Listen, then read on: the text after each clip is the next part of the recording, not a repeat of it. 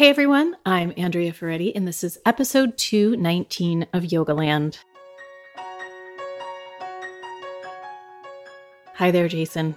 I always feel like I should have something more exciting to say than, hi, Andrea. But I don't. In years' time, I still don't. I know, and I always start it the same way too, but it's just the easiest way for people to know that you're here, rather than my guest today is Mr. Jason Crandall. Executive of Crandall Vandelay Enterprises. Vandelay Enterprises. So we are barreling toward the end of 2020, folks, right? And I myself am really feeling it lately. And I assume lots of other people are too. And so I thought we would talk about resilience on today's episode. But first, let's talk about the programs you've got coming up, because we're ready for 2021 over here. Yeah. First of all, we are barreling towards something, and I am full of Christmas cheer. Are you? Maybe I'll get in trouble for saying Christmas, but I am full of holiday cheer. No, you can say Christmas. Well, I said Christmas, but I mean holidays. Like I genuinely love this time of year. I love everything about it. And yeah, I have my 500-hour training online coming up, and registration is barreling along. And then I also have just launched a course with Tri Yoga called Return to Your Center. And it's really designed for everyone, but especially teachers, to come back to their practice. It's really a practice-oriented program and training. It's super good stuff. Yeah. And the Return to Your Center it's more of like a teacher's retreat kind of situation than it is a teacher training. Right? Yeah, it's like one of these things. Okay, so when you are teaching yoga and you are not doing a consistent yoga practice, your life is not good. It's just really awkward. It's really uncomfortable. And so the essence in so many ways of being a satisfied teacher is being an engaged practitioner. But the reality is, as a yoga teacher, you fall off the wagon once in a while. And so this is a practice retreat-based online curriculum, but it is also a training in that the practice is the heart of our discipline as a teacher. So there's not going to be a whole lot of training on injury management or sequencing or this or that, but it's really going to be about, as a yoga teacher, how do you come back to and retain a sustainable practice and use that practice to create content for your classes without kind of mixing up the two. Okay. Yeah. And I will just put links to both of those on the show notes page. So you can go to yogalandpodcast.com/episode 219, or you can just go to our website and you'll find links to both of those programs as well. Yeah. Okay. So should we get back to resilience? Yes. I've just been pulling a lot from my own practice over the years lately, just to kind of maintain some sense of inner resilience. I too love the holidays, and I'm excited about the holidays. I've been surprised that this most recent lockdown that we've gone into in San Francisco happened just about a week ago. And we've rolled back several things. Playgrounds are no longer open. Outdoor dining is no longer open. We're not supposed to gather with anyone from outside of our family, even outdoors, even like sitting, in your driveway, in your chairs with your masks on, not supposed to do it. No pickleball. I don't know if you knew that, but pickleball is on the list of things you're not supposed to do. No, I read it clearly. Yeah. You misread it. Pickleball is completely acceptable so long as the pickleball is only played by members of your family and household. Really? Yeah. What is not acceptable is playing pickleball with another family. Well, anyway, I jest about the pickleball thing because we don't have pickleball up here in San Francisco, but this lockdown has really weighed heavily on my soul. It's just been heavy for me. And we are not going to go see any family, which just also weighs heavy for me. I haven't seen my mother since March. And yeah, so that's where this episode is really coming from.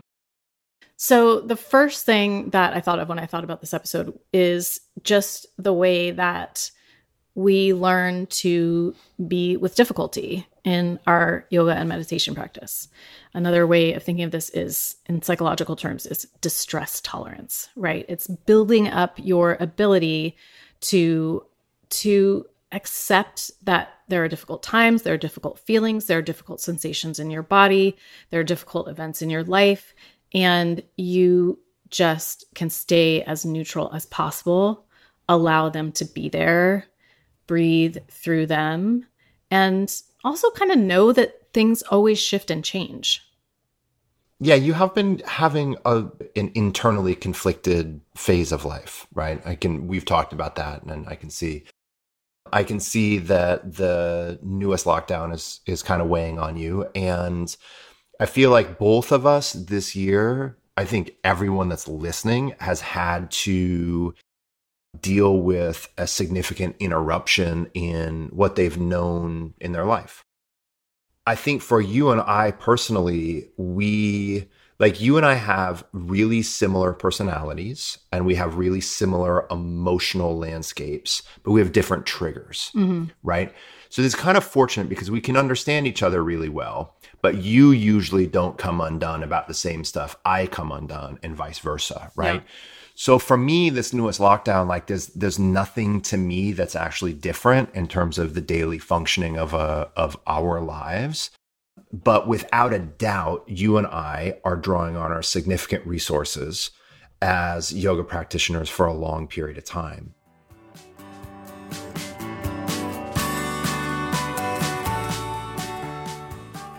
I think the first thing that comes up for me, to be honest, is there is a certain amount of not getting what you want in your yoga practice when you're a yoga practitioner, right? And to me, that's kind of the first way in which, as a yoga practitioner, you explicitly get the experience of getting through difficulty. And oftentimes it just comes up with simple things like postural difficulty. And when you come up with postural difficulty, you have a difficult time balancing a handstand, but someone else doesn't. You also then get the opportunity to kind of go through the comparative analysis. So not only are you not getting what you want, but you are perceiving that someone else is better at a thing. And you have to come to some adult, mature reconciliation with these events, right? You have to start to reconcile that, hey, this person that can balance a handstand isn't living a fundamentally better life because they're balancing a handstand and you are not. And also, you are not living a significantly worse life because you are struggling in this posture. So you start to go through this process where if you're going to continue to practice yoga, you're going to have to get through some of those little vulnerabilities and those little emotional weaknesses and those little places in which the mind mistakenly says, I have less or I'm not enough, right? And I think the reason that yoga is such an effective environment to experience these things is because in the big scheme of things, postural difficulty is a remarkably unimportant thing. You know what I mean? And you see that like when you're practicing triangle pose or Bakasana. If you're having a difficult time in Bakasana or a handstand, like that's legit in the moment. But if you hold on to that for days and days and days, you have to learn to get through that. And I think ultimately the yoga practice is so successful at helping us get through certain amounts of difficulty because the difficulty of a postural limitation is nothing like the difficulty of restaurant owners no longer being able to afford rent. Yeah. Yeah.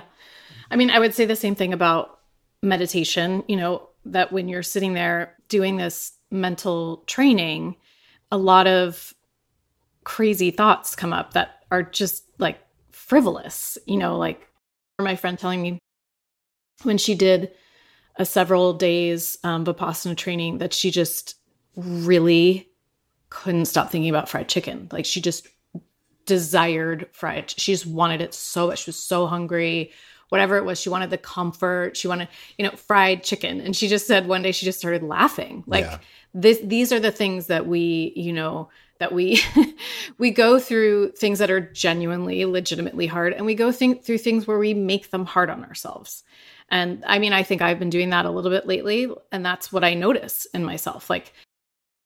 Like you said, we're fortunate, like our daughter's even still in school, and yet it just feels so hard to me this time. And so I have to really sit there and remind myself, like, you can do this. You've sat with difficulty before. You've been able, you have to sort of learn to ride it out. And I think that these practices help you do that. Not only do they help you do it, but I think there's this inherent process of not always trying to ameliorate the difficulty, and it's really difficult because there's a natural human impetus to remove discomfort. And I think that the yoga culture, the modern yoga culture, really feeds into that, because so much of the broader modern culture tries to sell us convenience and luxury and comfort and kind of this sanitized lifestyle in which if we just do all the right things at the right times, then life is going to be smooth and we're going to be comfortable in our own skin. Totally. And life just isn't that way, And so I think that the more we accept through our yoga practice the reality that there are going to be significant phases in our life where we are not immune to the human condition, where we are going to feel pain, we are going to feel difficulty. And to be honest, there's nothing in the short term that is going to help us not feel a particular way. We shouldn't, hopefully we're not practicing yoga as a way to not feel the range of humanity. Yeah. But to be more regulated and skillful in how we adapt and respond to those feelings. And so having clear expectations with life, because I think that's just sometimes that the broader yoga culture, especially through social media, it doesn't project an accurate reality. It projects this very curated, desirable reality. But that sinks in because media sinks into our subconsciousness. So if we are unrealistic with our expectations of practice and we're unrealistic with our expectations of life, we're just not going to be able to handle the current situation when the current situation is painful or inconvenient. Yeah. And we're going to feel like we're dealing with an affront. The world has dealt us an unfair card that it hasn't dealt someone else. And so what we need to do right now is we need to reconcile this and get back to smooth sailing. And there's just a lot of scenarios like the global situation that people have been dealing with for a period now that just show us that certain life circumstances are a little bit beyond our immediate control. Mm-hmm. Totally. That's actually very true. I mean, I think you touched on something really important about sort of wellness culture. I don't think it's just yoga culture. I think it's wellness culture in general, which is this idea that if you do everything right, if you take care of your body, if you do your yoga practice, if you eat this food, if you take these vitamins, if you drink this spirulina, like you will be as happy and beautiful as I am. Sure. Right? That's, I think, what you're talking about with social media. And it's crazy to me that it is rampant now because of social media. But it's desirable. I think the reason it's so rampant and the reason it sells is because it's desirable. Sure, it plays aspirational. It plays on a very normal human desire. Yes. To have a route towards stemming our cravings and facilitating comfort. Yeah. And it's not to completely slag wellness culture or yoga culture, because having aspirational steps in those directions is really good. You know what I mean? I think it's really, I used to think, totally as an aside, I used to think that stuff like Tony Robbins was the most wicked stuff on earth. Right. But I'm not going to make a pitch for it, but things that give people an aspirational step of confidence in the right direction, I cannot completely ignore their value. Yeah. So I would not to take us into. I know very little about Tony Robbins. No, I know. Yeah. Not to take us into a dark well. I shouldn't even brought that up. The point is like, I think we just need to be better at having a critical and analytical discourse and understanding of the human condition. Yeah. So it's good and reasonable to have aspirations. It's good and reasonable to participate in aspirational culture. It is not good and reasonable to think that by engaging with aspirational culture that all your woes are going to go away and never come back. Well, I think what happens, the key here is that if it sort of leads you to believe that it's your fault, if you are not looking a certain way, feeling a certain way, et cetera, at all times, right? People end up internalizing their failings if they feel like I'm doing all these things and I don't feel that way, or I'm not having that result. Let's move on, because I think we kind of belabored this point. Yeah. But yeah, I think I just thought that was interesting that you brought that up. Yeah. Another thing that I have kind of been thinking about lately is, those of you who have been listening for a long time know that I really respect Kelly McGonigal's work. She is a psychologist and a researcher at Stanford. She's written a number of books. One of my favorite books of hers is called The Upside of Stress. You actually had her. Oh, let's not talk about that. On the podcast, but it was your second podcast ever, right? Yeah. The Upside of Stress. And it failed to record. You had a rookie bomb. I can't believe you're bringing that up. Anyways. Yes, I had her on the podcast and it never came to pass because there was an audio problem. So anyway, she talks about post-traumatic growth, right? We've heard the expression post-traumatic stress. But she talks about the fact that after you get through a really difficult life event, that you can take the opportunity to look at how you grew from that event. And she even encourages you to write a letter to yourself. Kind of, I like it because it's kind of like rewriting the narrative. Dear handsome. I did it with breast cancer. I did. You did? Oh, yeah, I did. It's amazing because I certainly wouldn't wish cancer upon anybody. And but no matter what difficulty you go through, if you get through it, you have grown in some way. Yeah. And so it's really just looking at it through that lens. It's really just sort of a lens change for yourself. And it's, again, one of those ways that you can recognize that you're just part of the sea of humanity going through a human thing. Dear COVID-19. Oh, gosh, yeah. What's up? Whew.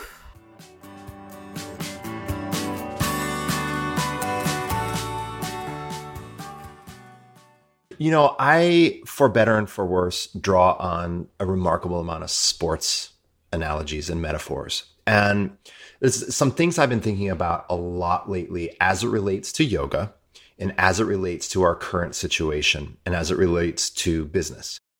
And I say business because I help train so many yoga teachers and I'm genuinely interested in their livelihood. Mm-hmm. And so for me as a teacher teaching teachers, I'm not just teaching them subject matter. I need to help give them some insight and guidance into having a livelihood. And I think that there are a couple of things that are undeniably important and that can build to stress resilience. Okay. The first thing is we have to, as soon as we can, get rid of any static notion of life. We have to get rid of any notion that what worked for you yesterday or today will work for you tomorrow. The rate of change in the yoga landscape, especially with the technology world, is such that as a yoga teacher, you have to be really diligent about understanding how to communicate your teachings across multiple mediums. And you have to assume that those mediums will continue to change and evolve and grow. And there's two sports kind of thoughts that come up with me, which is I have watched professional sports my entire life. And one of the things that I have marveled at is, especially in the free agency period, which has been different for different sport teams for a long time, but especially for the last 10 years, the makeup of any given team's roster might be 40 to 70% different year after year after year after year, which means you have to fundamentally reinvent your team, your organization, your infrastructure, your coaching, your staff to a degree of 40 to 70% every single year and still perform at the highest level. Now, granted, the resources, the financial resources that go into these things are amazing, but you're always and every year, while you are playing your sport this year, you have a massive staff that is planning for next year. And they're not planning for next year to be anything like this year, because this year is going to be completely different than next year. The other thing I'm thinking about is, I watch a lot of Formula One racing, actually, especially for the last year. And I've just finished this book with the chief technical officer for Red Bull Racing, who's been around forever. And he's an aerodynamicist. And so what they need to do is every year they need to reinvent the cars, right? And so they're always working on continually not only making changes to the existing car throughout the year, but they know that in next year, which is actually only half of a year, because there's only a half a year between seasons, that they will have a 100% different car built 100% from the ground up, and it will be nothing like this year's car. Mm-hmm. But they can't fail. So this says to me a couple things. It reminds me of the incredible nature of change and the ability that if you know and you forecast and you plan for change, then number one, you're more likely to adapt to an upcoming year. The other thing is you're not going to be surprised when change happens.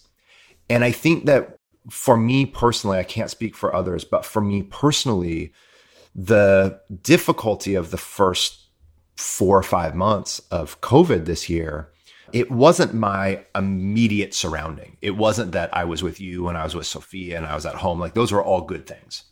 My pain and my fear and anxiety was, all of this stuff that I have been doing for a long time is now different. And I was really scared that I wouldn't be able to adapt, right? That I didn't know how to adapt, that I would go from being successful in what I did to failing in what I did. And that is a real existential, painful threat for me. And so now as I step back and I just kind of think, no, this is okay. I have to be dynamic. I have to respond to change. And I have Andrea, who is a really good web producer. You have, right? This is something that you've done year after year after year. We've always thought this is like, I have more emotional stress around work change and less emotional stress around internal relationship change or dynamics. Like, I trust. You have less stress about the kid. I trust my emotional bandwidth to respond to human things more than I trust my ability to pivot professionally, right? Yeah. That's like what exact opposite. Right, and you're the opposite. I have pivoted so many times. And right. Yeah. But so that goes to what I was saying, I was saying earlier, is like, everyone is good at change with some things, and everyone is really bad and scared at change with other things. And so understanding what you're kind of where you are more vulnerable through reflection and through practice, I think can be helpful in us knowing ourselves well enough to know, this is a situation that just feels existentially threatening. Yeah. Because this thing that I feel vulnerable with is changing. Yeah. Right. But the more that through our practice and life and whatever it is, we can remember, like, all things change all the time. And we can't now think, the way it is now, okay, things change, but now the way things are is the way they're going to be, right? It's like I say all the time with balance in yoga. Like, balance is not an address. It's not something you get to, and then it's like this fixed phenomenon, like, I achieved balance and now I'm there, right? As if like I'm a lead weight that has just been set on an item and now I'm there. Balance requires constant responsiveness. It's continually finding the center of change. Balance is a dynamic action. It's not a fixed position, And I think the more that we can take that lesson from this year, right? Because I think at this point, and I think a big part of this conversation that we're having is, what lessons can we take from this? What lessons can we take from the acute change and hardships that so many people have faced? And I think that one of those lessons for me is, don't forget to be agile and dynamic. Yeah. Don't forget to be ready to respond to a problem. And that problems, most of the time, can actually be managed. I think that's another big thing. And that's the thing where I'd say you are much better than me. I can get really overwhelmed really quickly when it comes to certain problems. But I think that the more everyone can take from this year, okay, things change. That doesn't mean I have to sit up all night biting my fingertips waiting for what's next. But it does mean that we have to think about ourselves as problem solvers with the ability to problem solve and the ability to be agile and dynamic, which is an unbelievable upside of the human condition. Yeah, absolutely. I mean, I think there's just no doubt that anybody listening to this has been amazed by the adaptability of humans this year. Just driving through our city, seeing all of the parklets, which are these little mini parks that all of the restaurants have built outside in San Francisco, is just one tiny little example. The stories that you have started to speak about, right, of teachers teaching in non-conventional places. Yeah, yes. And I have a couple more of those coming. It's inspiring. It's mind-blowing. It's shocking how adaptable we are. It doesn't mean there's no pain that comes along with that. It doesn't mean there's no difficulty. It doesn't mean there's no fear. But like you said, part of it is trusting, right? Is just trusting that you just take one step at a time. You put one foot in front of the other, and that we are resourceful.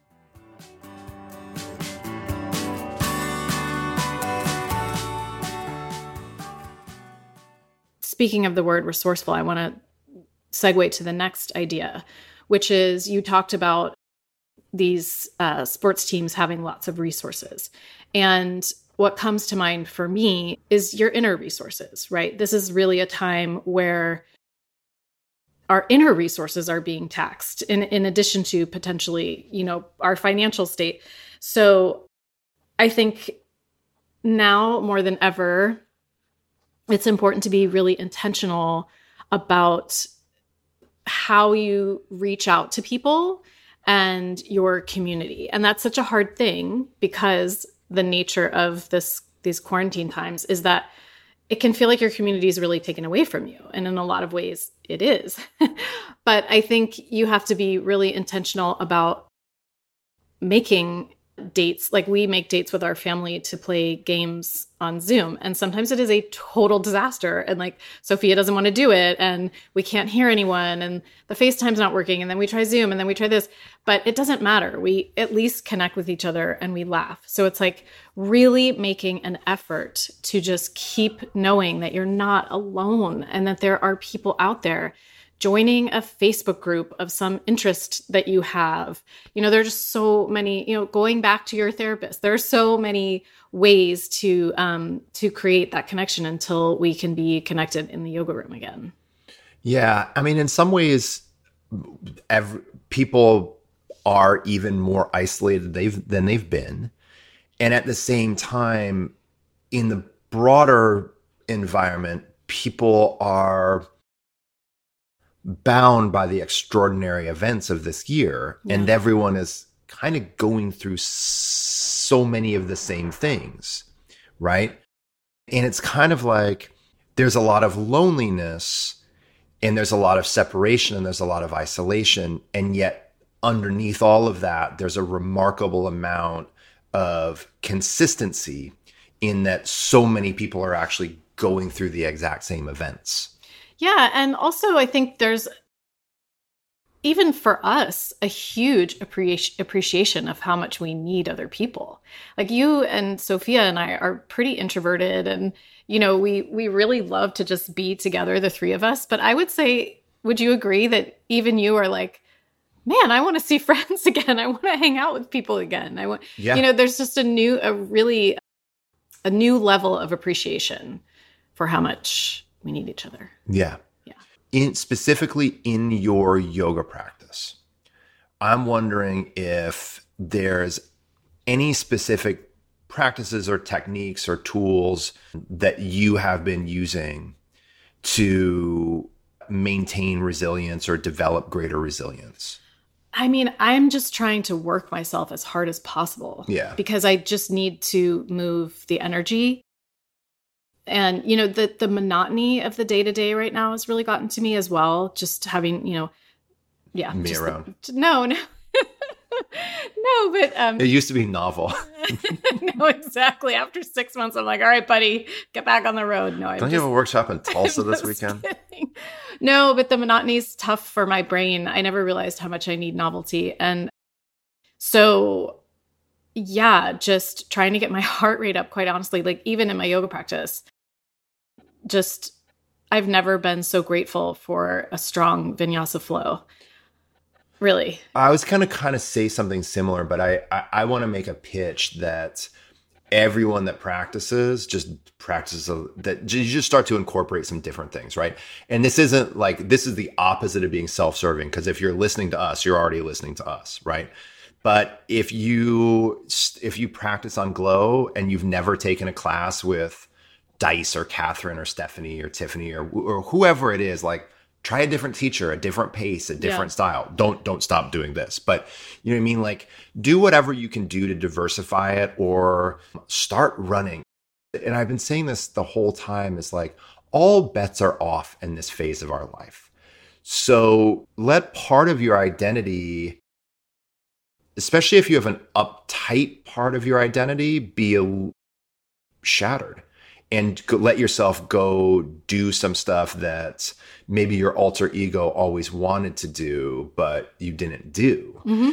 Because there's never been a better time to do it. And I think this ties into resilience too, because when you remind yourself that you can learn new things, you can deal with new challenges, you can find solutions. When you remind yourself that you are dynamic and you can grow and you can pivot, and who you think you are is pretty limited compared to who you probably actually are, then you have more opportunities to build the range of who you are. Yeah. Yeah. I'm going to just get extra deep here and just finish with this thought that I had while you were talking, which is like when you said, smash all the things of what you have thought you are. I'm paraphrasing, but when you do kind of feel stripped of everything that you've connected with as your identity, it can be scary, or it can be an opportunity to really feel the yoga, right? Which is like, what's your essence? Your essence is love. Your essence is joy. Your essence is connection. So if you're questioning that in yourself, like, I just want to remind you of that is there when everything else, all your other job identities, house identities, all of those things are stripped away. That essence is still there. Can I say one more thing? Yes. Frozen pizzas are also still there. Frozen pizzas have gotten us through. They've gotten you through. I know. You just speak for yourself there. Yeah. I'm talking about love and joy. So am I. And I'm going to stay there.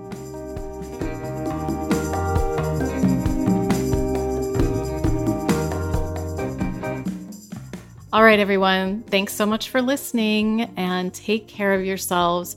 Go to the show notes page if you would like to find more information about Jason's upcoming trainings, yogalandpodcast.com/episode 219.